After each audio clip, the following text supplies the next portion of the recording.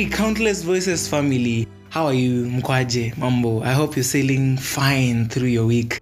I personally am doing okay in Christ. Welcome to our first episode and thank you for joining us on this journey of faith, hope, love and life. It's always a pleasure to have you here. So, today's topic is rather personal to me. Part of a longer series that we are planning to have conversations on called Scared But Not Scattered. This will be coming to you in the coming days, but this one for today, we are calling it Beneath Our Masks. And I hope you find it worth the listen. So here is one interesting fact for you. Before the coronavirus hit the world, that is sometime in 2019, most of us were already wearing masks publicly. Maybe just not the ordinary mask that is visible or that follows social distancing, but masks from real life situations. See, have you ever found yourself in situations where you had to fake a smile or pretend that you sort of are jovial when you're not? I saw this very interesting analogy somewhere online the other day. Think of that moment when the photographer asks you to smile for the camera, and authentically, how does it feel? Stupid sometimes, right? Now, that is how any form of masking feels sometimes. Moments when you must play someone else, yet deep within you're someone different. In fact, according to Wikipedia, in recent development studies, masking has evolved and is now defined as concealing one's emotion by portraying another emotion. It is mostly used to conceal a negative emotion. So we are talking sadness, frustration, anger, talk of all those negative emotions and substitute them with a positive emotion. So just to bring this closer home for us, as we may know, our pasts have a greater effect to our present than we ever could know. Deeds, events, and actions of the past limit us in whom to trust, how to trust, who to talk to, how to talk to them, what to need, when to need, who to love, and even how to love. The list can go on and on and on. Basically, what I mean is we change our perception of things when they keep recirculating in our memory. Over time, when we lack these opportunities to share out the memories and the thoughts we have in our mind, then we tend to develop new ways of handling our fears, our pain, our sorrow, and our emotions generally. Are these ways always the best? Personally, I have enough reasons to doubt. I love this one quote that says, "Freedom is what you do with what's been done to you." The question that follows my mind after reading it is, how much can I do? I'm not a mental health coach, and forgive me if I sound like one, but the reason this topic feels closer home is because I personally have and still wear masks from my situations. To be frank, I'm excited about the fact that very many people could find me quite jovial. But the truth is, in my alone moments sometimes, I'm not even a decimal of who I am in their eyes. I struggle with the urge to seem perfect in people's eyes, yet hurt in my own space. I go numb. I cry. I pray. It hurts more because often it takes too much energy from me than I even give on the outside.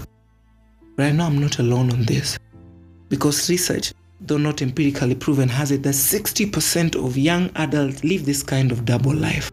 Socially perfect but mentally broken. Maybe it's time we got help. What do you think? On the other side of this podcast, I am privileged to speak to Lorraine on her masking story, but more importantly, on turning all those wounds that have been caused through the masking into beautiful scars. Stick around. Anani jali, sitokubali kuzama kwenye maji. Anani penda, yeye ni mwema.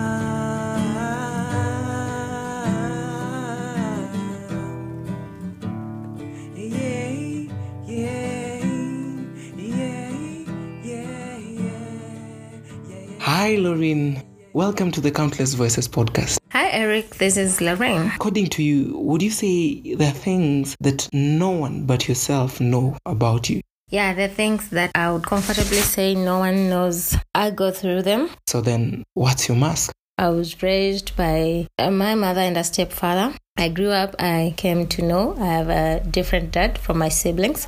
I had so many questions around it. And I tried my best to reach out, find out who is this other person, who is this other father that I have, a biological dad that I have, and trying to dig into what really happened. But it didn't bear much fruit. I must admit, sometimes I just wish this was not my life, this life of having a stepfather and a biological father. I just wish I had mom and dad and family. But there are things you don't have control over.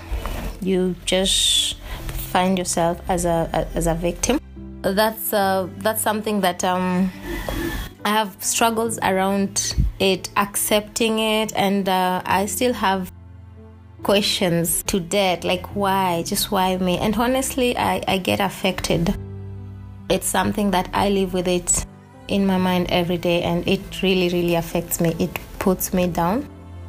And sometimes I just wish my biological dad was in my life. And I keep on telling myself maybe things would have been better and not the way they are. But I don't know, again, it's just the way it is. It's not been easy, I must say. And like I said, it's fate. Like fate would have it. This is me, and this is the life that I am in. And there's really nothing much I can do. It's been hard because there's the lively Lorraine. The Lorraine who shows up jovial and puts a smile on people's faces. But behind the lively Lorraine, there's a Lorraine who is reserved, a Lorraine who locks herself up and just faces her issues, her further issues. That is the other side of me.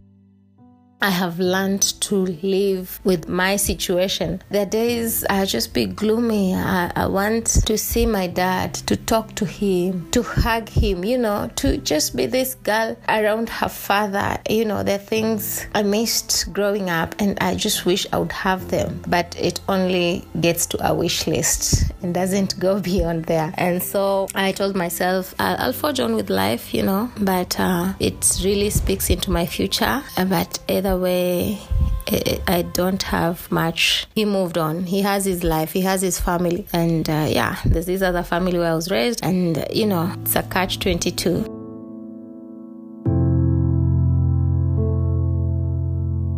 Thank you so much, Lorraine, for sharing with us your story of courage. We know it took a lot from you to just be able to open up your heart to us, but it's not in vain. I believe the first part of unmasking is acceptance that our situation kind of takes us back, and then being able and being free to share about it, because as they say, sharing is therapeutic. And that's the reason that the Countless Voices podcast exists, to be that platform where our voices can be heard and we are able to just speak to each other and unmask unapologetically. So, if you want to add your voice to these very amazing voices, you can reach me out across social media on Eric Malavi, and we'll be glad to feature you next time.